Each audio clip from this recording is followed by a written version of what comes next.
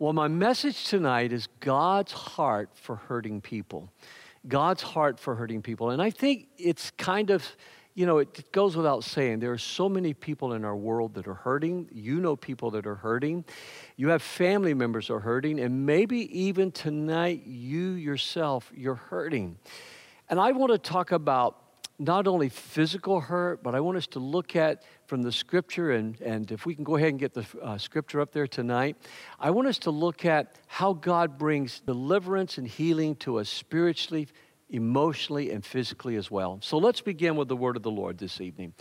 Jesus and his companions went to the town of Capernaum, and when the Sabbath day came, he went into the synagogue and began to teach.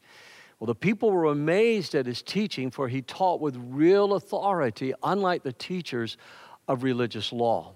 There was something about Jesus' ministry, and there was something about the way that he taught that it carried authority. Now, we looked at that Sunday morning. We looked at how the anointing, when the Holy Spirit descended upon our Lord like a dove, how that Jesus began his ministry. He went into the wilderness. He was tempted. We looked at how he fought those temptations and won those temptations. And now he's ministering, he's preaching, he's teaching with authority, and the people are amazed.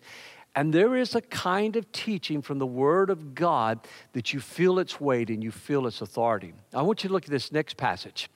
That evening after sunset, many sick and demon-possessed people were brought to Jesus. Now imagine, not only the sick, but this is a powerful passage right here. Because a lot of times people have tried to say that sickness was caused by the devil. Sin was what brought sickness into the world. The devil didn't cause sickness to come in the world. But I want you to look at how the Word of God delineates between those that are sick and those that are oppressed of the devil. That's a key point in this statement I want you to see right here. So that evening after sunset, many that were sick and demon-possessed people were brought to Jesus, and the whole town gathered at the door to watch. So Jesus healed many people who were sick with various diseases, and he cast out many demons. Again, two different things. People that were healed with sickness and people who were battling things that were caused by evil. But because the demons knew who he was, he did not allow them to speak. Now that's an important point, because that tells us there that these unclean, these evil spirits, they have knowledge. They knew who Jesus was. They recognized Jesus before other people recognized Jesus. And I love the way this passage closes up. But before daybreak the next morning, Jesus got up and went out to an isolated place to pray. You and I will never escape our need for daily prayer and communion with the Lord. I'd like you to look at this next verse as well from the book of Psalms 147 and 3, because this is where when I read those passages, this is the passage that I think about, and this is where I really want to anchor the title in, and then we'll just kind of go through those passages we looked at. He heals, talking about the Lord, he heals the brokenhearted, and he bandages their wounds. That's an amazing statement to me, that the God of the universe is so interested, cares so much about us. He not only heals the sick, but he takes us and he gives us our life. He bandages us, he nurses us, he protects us, he raises us back to health. How can you not love a Savior like that? Back in the 70s, there was a song when I was a much younger man then with no gray hair in my head. And by the way, I was a lot thinner in those days as well. There was a song out by a man named Gilbert O'Sullivan called Alone Again Naturally. And I used to hum that tune. If you're my age, you probably know the song. If not, you probably are maybe younger and you've heard the song somewhere, because the song, although it has a really catchy tune, the song was really a sad song. The guy talks about being left in the lurch at the church. He talks about his going to get married. The girl didn't show up, and everybody says, well, let's just go home. And he's left again alone naturally. He tells the story, and as he goes through the song of how his mother lost the only man she'd ever loved at 65 years old, and she's left alone again naturally. And as the song proceeds, it's really a sad song. The singer in the song is hurting and is thinking about ending his life. He's thinking about committing suicide. And so when I think about brokenhearted people, sometimes it's from illness that they feel like they're never going to overcome. Sometimes it's issues of abandonment. Sometimes it's emotional and psychological issues where people are ready to give up on their life. Well, the first thing I want you to see, and this comes right out of that first chapter of Mark where we began reading tonight, is that Jesus gives us a purpose for our life. Jesus gives us a purpose.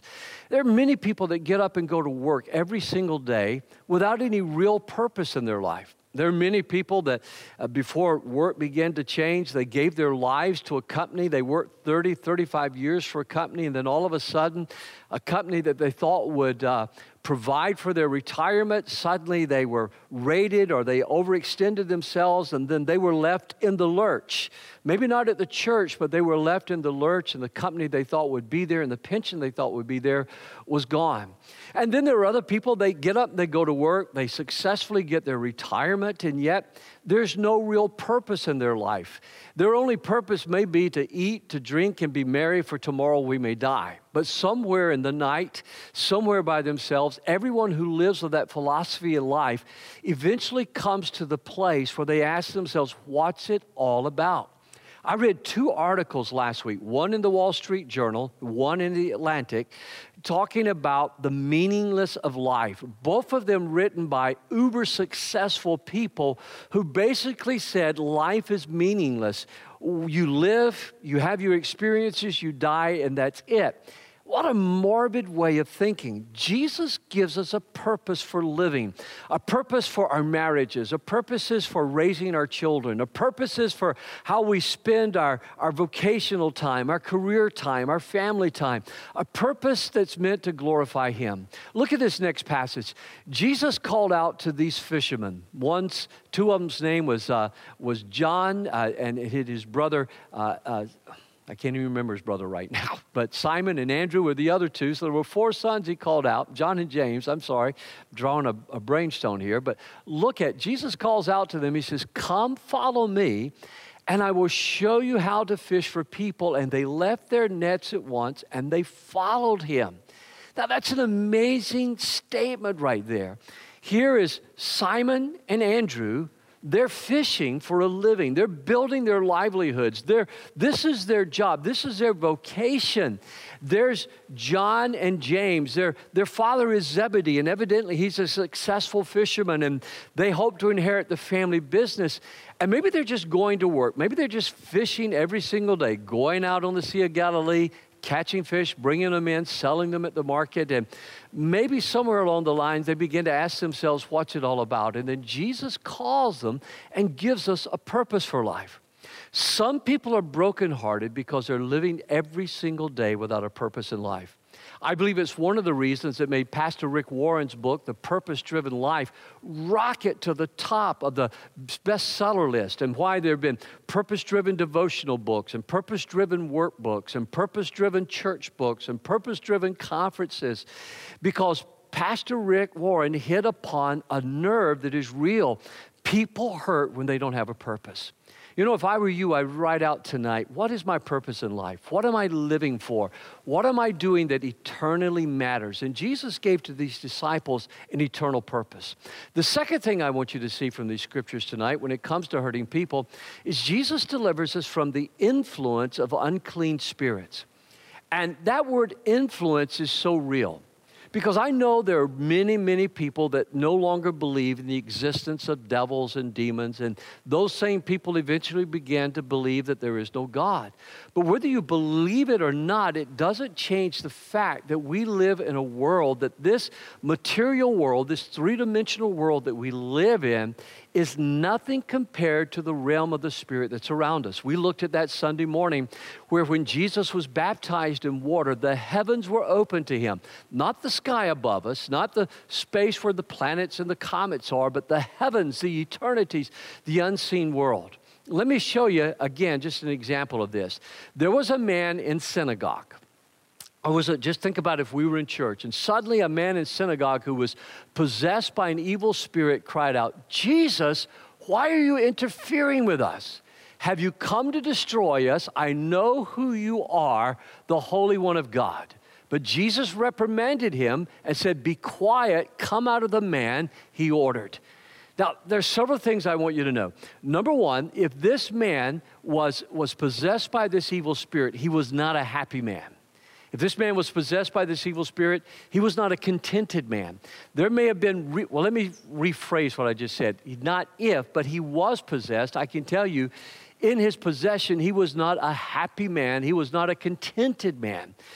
You know, if you've ever read the story of Faust and Faustian, if you sell your soul to the devil, he may give you power, he may give you something you want, but in exchange, he will take your soul, he will take your joy, he will take your happiness.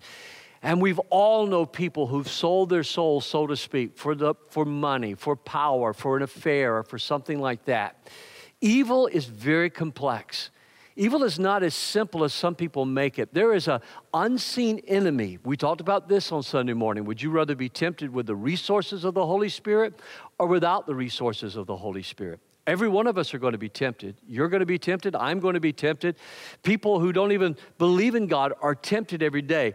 But you can have the resources of the Holy Spirit. Evil is very complex. The Bible says that news about Jesus began to spread as far away as Syria, and people soon began bringing to him all who were sick. And whatever their diseases or sicknesses, if they were demon-possessed or epileptic or paralyzed, he healed them all. Now, leave that up for just a second. Notice there, sickness, disease, demon-possessed, or epileptic. Friends, you've got to admire the wisdom of God being revealed through this young man, Mark, that's left for us in the gospel here. God is not a simplistic God.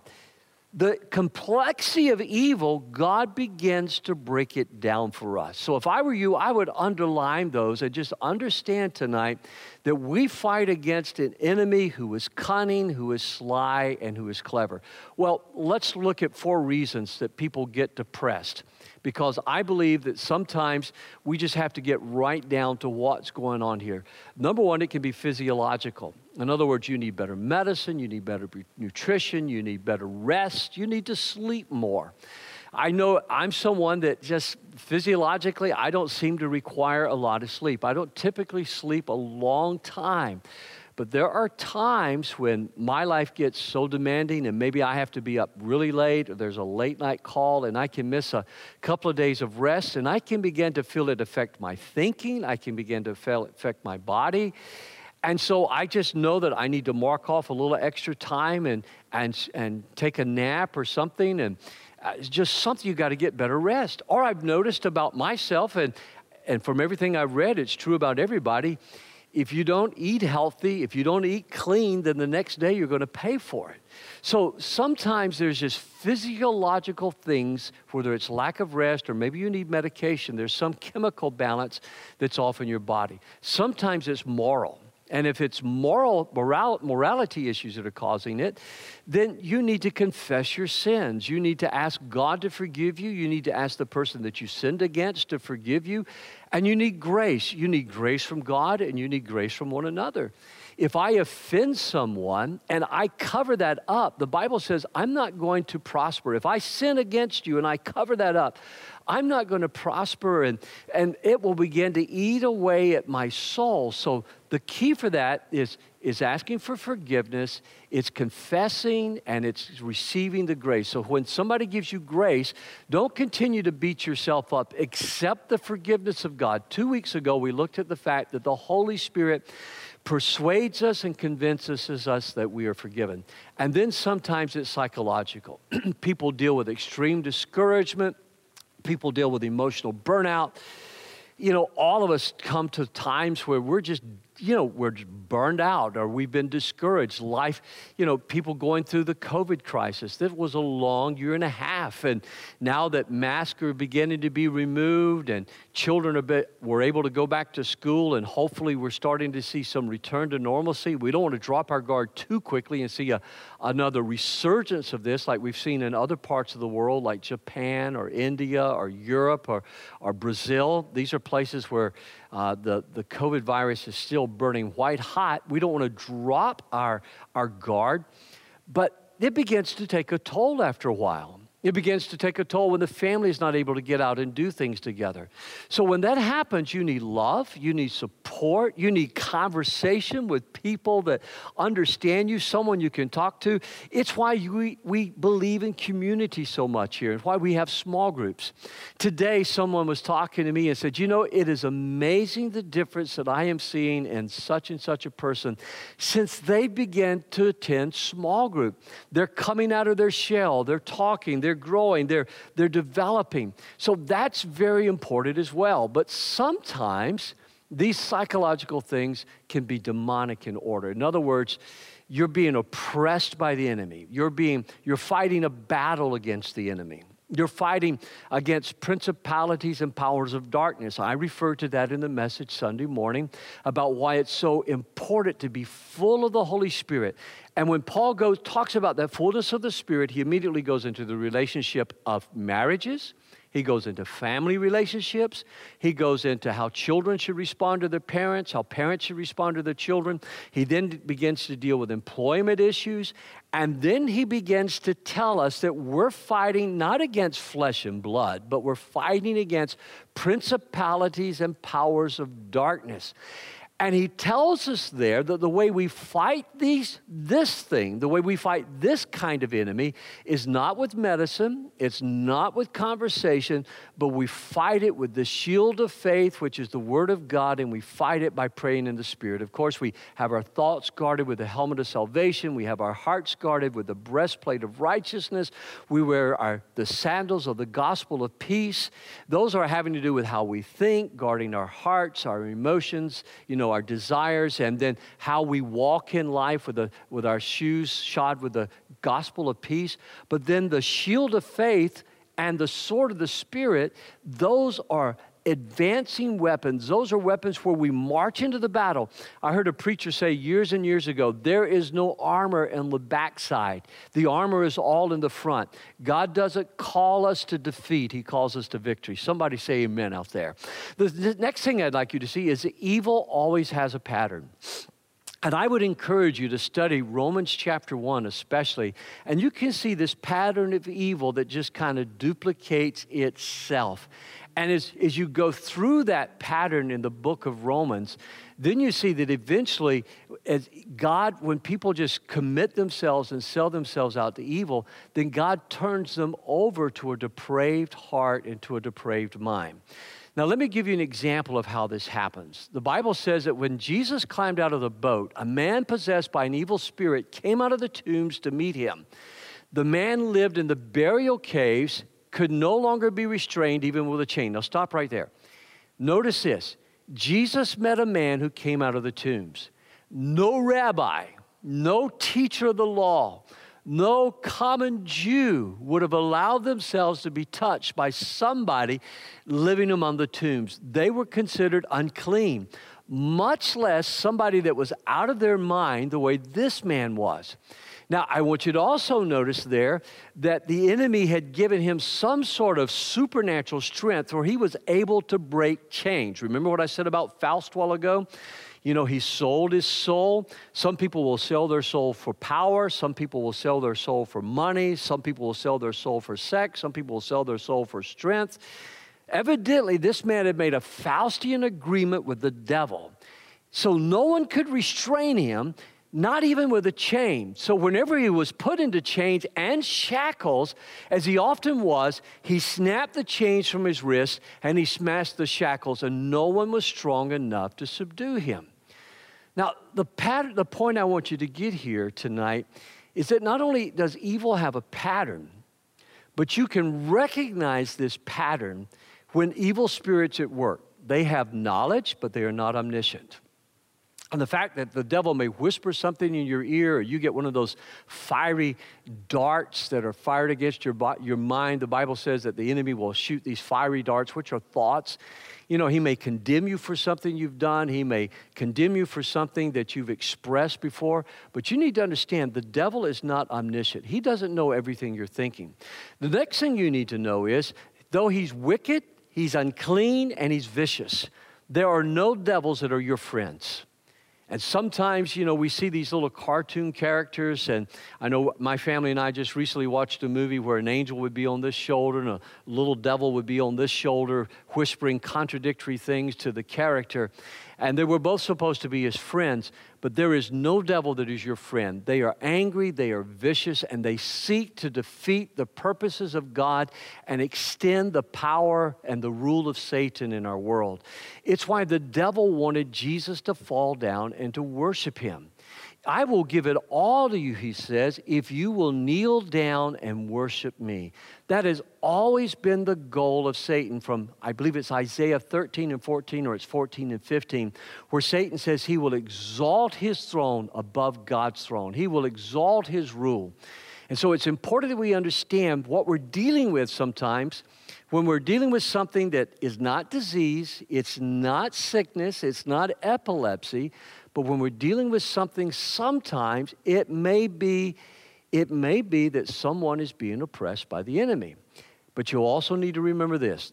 Though those evil spirits are strong, they are no match for Jesus Christ. They are no match for Jesus. You say, Pastor, why do you bring all this in? Well, the reason I bring this into this message tonight is because there are many people hurting. And if you're denying why you're hurting, you're never going to get any help. And so there are people that are being influenced, and I have them tell me all the time, I don't know why I did that. I don't know why I'm doing that.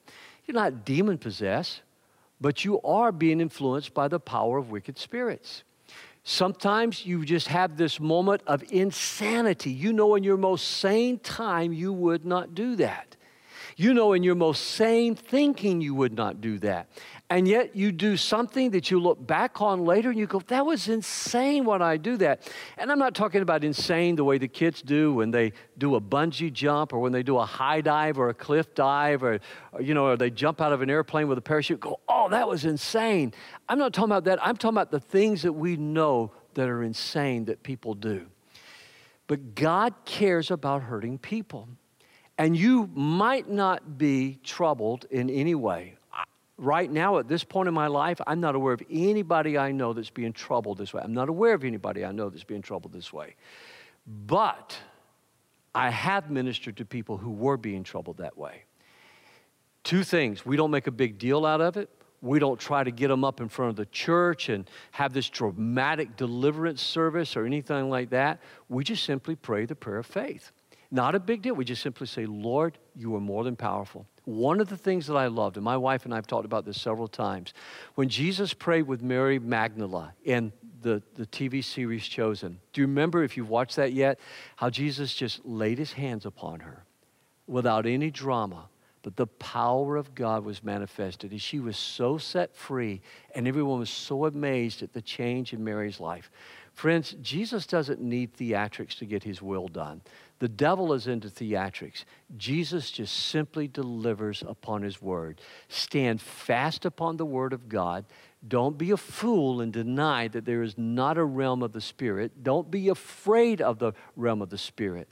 And understand this, evil spirits are no match for God and his angels. Let me say that again. That's not in your outline. Evil spirits are no match for God and his angels. Look at what happened to this man. Jesus was getting to the boat. The story's concluding. Jesus was getting into the boat, and the man who had been demon-possessed begged to go with him. But Jesus says, no, go home to your family. Tell them everything the Lord has done for you and how merciful he has been. Hallelujah. I can understand the man wants to go with Jesus, but Jesus loved his community so much, he says, no, go home and tell your family. I think there were several reasons he told him to go home for his family. Number one, he loved that family. He loved that community. Number two, there were other people that were afraid and troubled, and this man was going to be living proof that God healed him, that God delivered him. Occasionally, I have the opportunity to go and share my testimony of how God healed me, and I'm living proof of the miracle power and the working of God. And friends, whatever God does in your life, you're a living story and a living proof of that. Don't feel like you've got to dramatize it. Don't feel like you've got to sensationalize it. Just tell what God has done in your life. And the third thing is, I want you to see from these passages I've read to you tonight, is Jesus just simply comes as our healer. He was wounded for our transgressions. He was bruised for our iniquities, and by his stripes we are free. I sing that song to this day to myself. He was wounded for our transgressions. He was bruised for our iniquities. Surely he bore our sorrows, and by his stripes we are healed. I'll sing that sometime before I go to the hospital or before a Sunday morning service. I'll sing that as I think about how we're going to pray for the sick. And right now, how I step off the platform after the service and we pray for people on the side.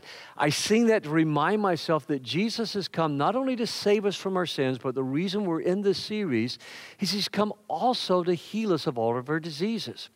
He demonstrated this. Remember, two of the guys he called was Simon and Andrew. Simon was Peter, as we know him in the Bible. Well, Jesus goes to Simon's house. And again, I want to just refer you to The Chosen. There's another beautiful depiction of this there. And let's look at what the word of the Lord says tonight. Now, Simon's mother-in-law was sick in bed with a high fever. And they told Jesus about her right away. Now, stop right there. They told Jesus about her right away. You know, I don't think the film The Chosen really captures this as well as I'd like for them to capture it. You know, it was almost like Simon didn't want to trouble Jesus, but Jesus instead says, they tell Jesus and he goes right in there and they do a beautiful job of demonstrating how Jesus would have healed her. So he went to her bedside, took her by the hand, helped her sit up, and then the fever left her and she prepared a meal for them. It's what Jesus does. And so I'm asking you this evening, don't question the healing power of God. Don't doubt the healing power of God. Don't for one moment think that God doesn't care about your healing. He heals the brokenhearted. He bandages their wounds. And all of these stories that I'm sharing with you tonight demonstrate something to us very, very powerful. You know, for the sick, maybe a rabbi would have come. For the demon-possessed, maybe a rabbi would have come and just prayed some prayer out of a book or a manual, but he wouldn't have touched them. But this last one, as we get ready to wrap up, this is the one that touches me at the core of my being, and that is that Jesus touches the untouchable. Jesus touches the untouchable. People that others would not even deign to touch. People that others wanted to shun and stay away from. People that others were ashamed of. People that others, they were actually hostile towards them. Even though they couldn't help themselves and they couldn't help the disease that they had, Jesus still reached out to them. How many years would it have been since they had been touched? And the Bible has a beautiful and an amazing way of illustrating this to us. A man with leprosy. Boy, a leper had to cry out unclean. A leper had to be on the other side of the street. People would run to get away from a leper. Can you imagine being looked at all the time and mocked? Can you imagine being looked at all the time and laughed at? Can you imagine people turning their noses up at you? I'm telling you, I know the feeling of that. I know the feeling of being laughed at and mocked at. I know the feeling of there being a smell about me that could never go away. I know the feeling of all of that and people just, coming into a room and sometimes people moving over to the side. Those are memories that I'm healed from. Those are memories that I'm over. But when I read this story, and though what I had wasn't nearly as terrible as leprosy that would gradually just eat up a man, I understand, I think, to a little bit. I have some compassion with what he's going through. A man with leprosy came and knelt in front of Jesus. The very fact that Jesus stood still when he came and knelt in front of him, the very fact that he could approach Jesus, the very fact that Jesus didn't run from him or have someone beat him away with a stick. He knelt in front of Jesus, begging to be healed. If you are willing, you can heal me and make me clean, he said. And Jesus, look at this. His heart was touched. This is God's heart for hurting people. Moved with compassion, Jesus reached out and touched him. I am willing, he said, be healed. Don't move too quick off of that. I am willing, he said, be healed. And that's what I've heard the, quote, big-time speakers and evangelists narrow in on. I am willing, be healed. But what gets me is that Jesus reached out and touched him. If you were to ask my wife, she'd tell you my love language is touch. I've missed shaking hands with folks. I've missed being able to hug necks. My love language is touch. There's something about the touch of another human being that means the world to us. And when you've been deprived of human touch, when you've deprived of people just listening to you, when you've been deprived of anybody understanding you, and you even had the opportunity to kneel in front of Jesus. For instance, how I feel every day when I kneel in the presence of the Lord. The only reason I'm there is because he touched me, and he made me clean, and he made me whole, and he forgave my sins.